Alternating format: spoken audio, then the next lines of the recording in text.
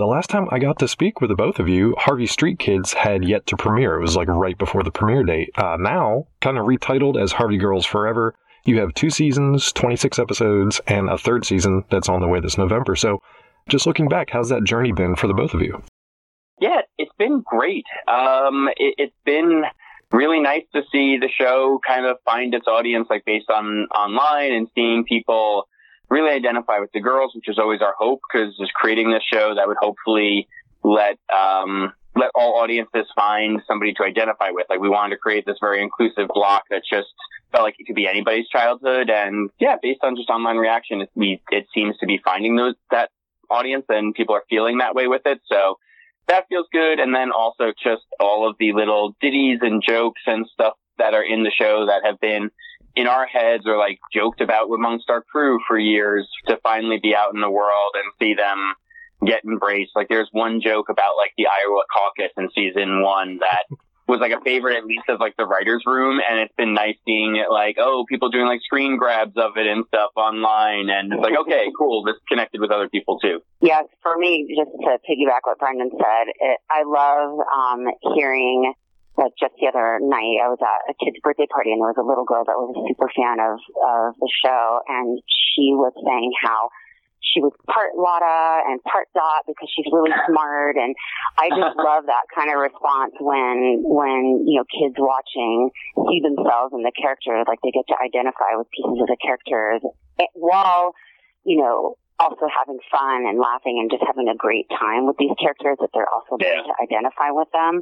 And then the other fun thing has been seeing the older audiences enjoying the show who may be familiar with Harvey Comics, that they also are getting to just have a fun experience with the show, aside from what the kids are finding in it, which is really great. Yeah, it's like all our jokes and stuff like that. So yeah. Mm-hmm.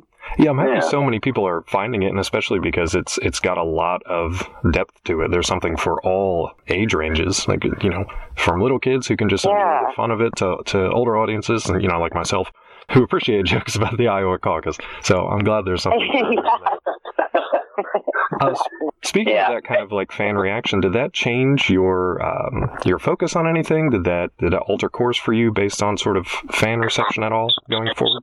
Not really. I think, thankfully, a little bit of 2 things. One, we just really kind of found the show that we were enjoying making and liking, and kind of kept with that. And thankfully, the audience has largely lined up with what we enjoyed. So 1, it worked out. 2, the nature of production of we did so much of it before it ever got to air. Right. So it's also a little bit of like rolling the dice and just really hoping they like it. Like, glad that worked out. Yeah. I think actually the one thing that did change, oddly, with audience was the title, which is funny because it was a case of we originally were Harvey Girls, and then at some point it's like, oh, maybe we should make it kids so that boys don't feel excluded. And then it being a case of like, you know what, everybody, all genders are embracing this for the main characters. Like, they're at the focus, and that's what people love about it. So, let's just go back to the original title after all. So I think that was like the one thing that changed based on audience, and it made us happy. Yeah, I love that. I love that the studio supported that. It was just like a really bold thing to do, to just say, you know what, let's embrace this and just change the title. Like, how often does that happen? So I thought that it was really, really bold of both the studio and Netflix. Gotcha. Yeah. And then as season 3 we're about to introduce here, you are going to feature a new yet sort of familiar face on Harvey Street. So we get to meet this character briefly in season 2, but what can you tease about a newcomer who's also revealed in the new trailer? We get to bring in Richie Rich, and in a way we get to bring in probably one of the like best known Harvey Comics characters all around. He's, Richie and Casper are the ones with the biggest name recognition. So it's nice getting to bring a superstar onto Harvey Street. It was funny though, for Aliki and I, it was always a little bit of trying to figure out what is a modern version of Richie Rich. Because the character's endured for years because there is something inherently fun and wish fulfilling always of being a little kid who has all this money and all these means at his disposal. But there's also always that little danger of like, well, does he come off kind of out of touch or unlikable, or how do you how do you have a character who's like that in today's modern world and modern climate, who's still fun and and relatable and you can root for? So we came up with the idea of making him a self-made child billionaire. And it's just that he's created this wealth for himself. He's super energetic, super positive, believes he can do anything, but he's actually never experienced childhood. That's what I love, is that he has this ability to, even though he has all these resources at his disposal and he's created this thing for himself, there's one thing that he hasn't had, and that is a true childhood. And nobody does childhood better than Audrey, Lotta, and Dot. So Audrey, Lotta, and Dot are able to provide this very special thing for Richie Rich, with getting to have this incredible childhood experience, while he also provides a little something for them, and that's access to maybe some resources that they hadn't had at their disposal before. Yeah, so it gets to be, because that was one of our fears, like, we don't want him to overtake the show or take the focus away, because it's, this show belongs to our girls and belongs to kind of them as the, living embodiments and guardians of childhood in a way. So yeah, they get to be his mentors in becoming a child. Like you said, he opens up their world, and as a result, we really get to kind of fold Richie into Harvey Street rather than the other way around, and we just use Richie's resources to let us occasionally go a little bigger or sometimes leave the block with our adventures now, but still very much keeping it to our core cast. Yeah, and I had a chance to check out the premiere as well, and I was really surprised, but pleasantly so, in the way that you introduced Richie to this world. Because, yeah, that's a tough character to work in a, 21st century, current cultural and social whatever climate. But I think you guys did it really well. So how did you know when you found the right kind of tone or the right approach for Richie? Like, that seems a fine line to walk, yeah. We definitely went through several. There were some earlier versions of Richie where it was starting him further back that kept him likable. Like, in the sense, like, starting him in a place where he really doesn't see any importance of friendship or childhood and or starting him in a place where he's a little bit more like, either greedy or crazy. And that wasn't as much fun because it's like, well, you don't really want to spend any time with this kid. Or then there was also, even just design-wise, it was like, well, there are ones that he completely close to his classic style, and that looked a little out of date. And I remember there was always that tracksuit Richie that we had for a while, which was really fun, but it also looked like he was a member of Run DMC in a weird way that just did not work for him. So it was a lot of trial and error is basically the short answer. We tried a whole lot. Thankfully, we started going towards what if he was relentlessly upbeat. For so much of our writer's room always referenced Parks and Rec in general. If that's kind of the adult version of like optimism and faith in your community, like we're trying to be the kid version of that. So it was a little bit of like, it started dawning on us like, well, what if like Richie is like our version of Chris Traeger? So trying to bring that into the show. And then honestly, once we got Jack Quaid, he really helped kind of finalize. Okay. Yeah, I'll let you tag in. Go for it. Oh yeah, no, just that. I feel like, there are all these things that we talked about conceptually about how we saw the character and how the writers, wrote for him. But it's truly when Jack Quaid came in and brought Richie Rich to life where we really found our Richie. He just brought this complete likability and earnestness to the character that was just true to, I think, who Jack Quaid is too. He just really, really brought this awesome truth and love to the character. Yeah, he is somebody who will smile and find like a positive, I feel like, to anything going on himself. So it just so naturally dovetailed with where we were trying to figure out for Richie. Yeah, I'm glad you guys addressed that because I was curious about how he sort of came to the role and how you kind of, you found your Richie Rich in Jack Quaid, especially because I just got done finished watching The Boys, and then when his name popped up for this show, I was like, wow, that's an interesting choice. But I mean, he's got great range, and he really just comes through as Richie is like this endearing, eternally optimistic character, like you mentioned. So yeah, great casting on that part. Thanks. Yeah. There's just a lucky find, and part of what sold us was, I think you'll see it in.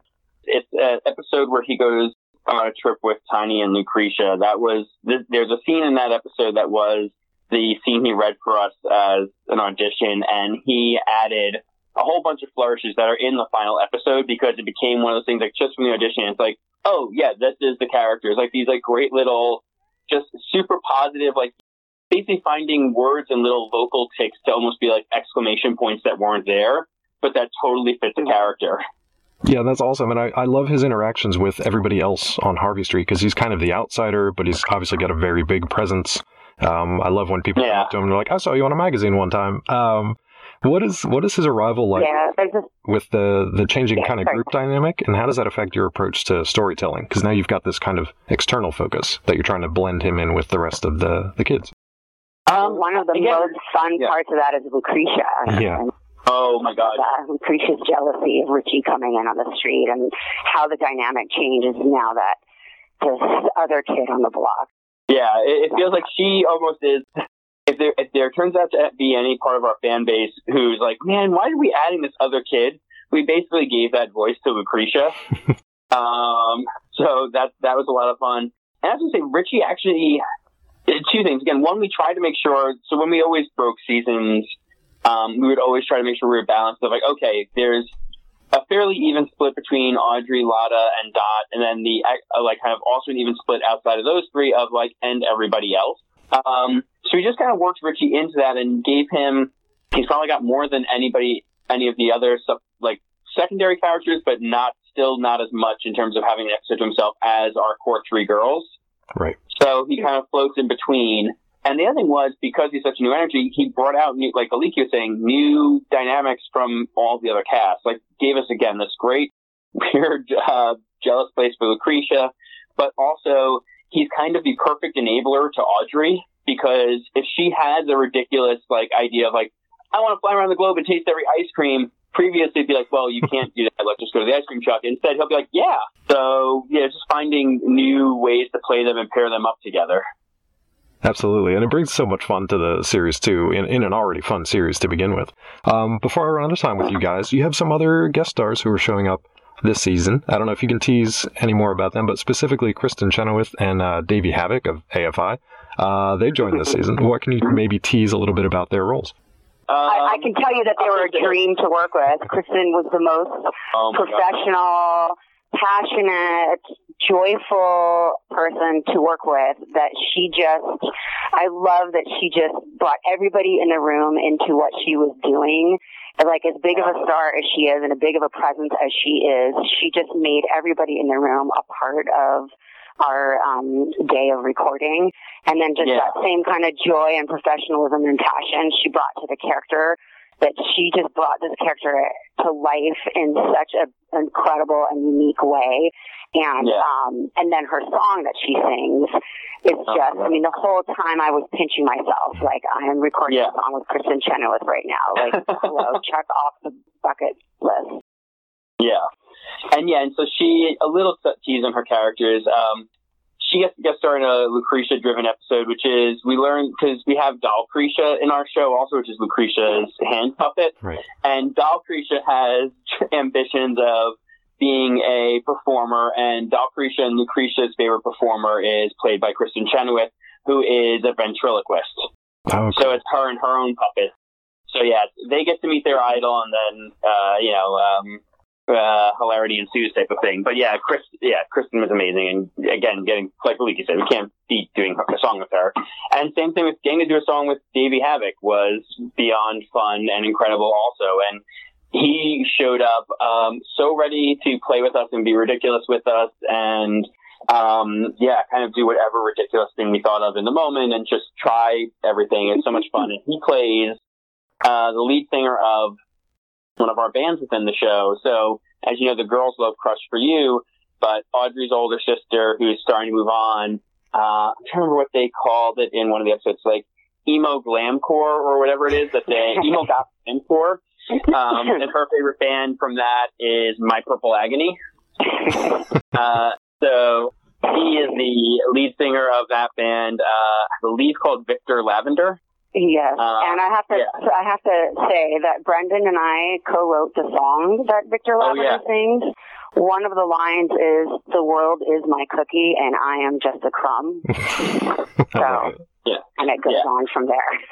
Oh God, that whole song, it's just a wonderfully teenage. It's a wonderful song. Emo, it's awesome. It's such a fun song, and he was so good. And again, not only getting to work with both of them, but Aliki and I are music geeks who are basically our secret thing in this show always is how can we just work in all of our musical fandom and dreams into the show. So, yeah. Exactly. And in fact, and I won't say anything, but even our love for a certain musician influenced Richie's that's right. scoring too. Yeah. Yeah. It's definitely, we are super fans. Yeah. Very cool. And actually, I just saw AFI over the summer, so I hope to get to see him again, and maybe they'll be doing a Harvey Girls Forever soundtrack tour. That'd have fun. That would be amazing. True. Yeah. Speaking of voice actors, Aliki, I believe you get to voice a character this season. Is that correct? Was that your first time doing that, or? Yes. No. Actually, I've hopped in and done voices here and there throughout my career in animation, and I was on SD, Gundam Force, and Cartoon Network. I was the voice of the Las Vegas monorail at one point. I've jumped in and done voices on Phineas and Ferb. So the opportunity came to do a voice in our show as the creator of the Hornicorns. Oh, nice. And I also got to sing a song, which was really exciting. So it's fantastic. It was a lot. That song is also very cool. I think I'm about... She gets to sing what is the Hornicorn theme song. Oh, that's awesome. That's cool. I'm looking forward to that, too. I'm about out of time with you guys, unfortunately, so I know Season 3 debuts on November 12th, but other than that, what's up next for the both of you in your very busy schedules? We're still working on Harvey, and both of us are also working on... Aliki's is yet to be announced. I'm working also on a project for another studio, so I'm not sure if I should short on this call or not. Sure. But well, yes, we're both doing some Harvey stuff, right? Nice. That's yet to be announced, but we're still... and then we are both show running on some cool stuff, but not getting to do it together at this moment. I know. I am on a not yet announced really cool project still over here at DreamWorks, and Brendan is on a announced project. I was going to say, mine actually is announced, but it's for Warner Brothers, so I'm not sure if for this article, but it's a fun... Oh, we're both doing a lot of cool stuff. We're really excited to be rounding out Harvey Street, but we also... but we also have our hands in other amazing projects, and the goal is to hopefully circle back around and get to do something together again. Exactly. No, that's always in the end game for both of us is to always keep Harvey going. And again, there is at least one more season coming after this, but anything Aliki and I can do to keep Harvey alive, but beyond that, just her and I work together and then pull in as many people from our Harvey crew as we can. That's the goal for my career now. Yes, exactly. Absolutely. And we're hoping for the same thing on this end, too, that you two get to work together and do your own personal projects in the future. And hopefully we get to talk to you again about more Harvey Girls Forever and other projects ahead. But thank you so much for your time today, and best of luck with the Season 3 rollout. That was awesome. Thank you so much for talking to us. It's always a pleasure. My pleasure as well.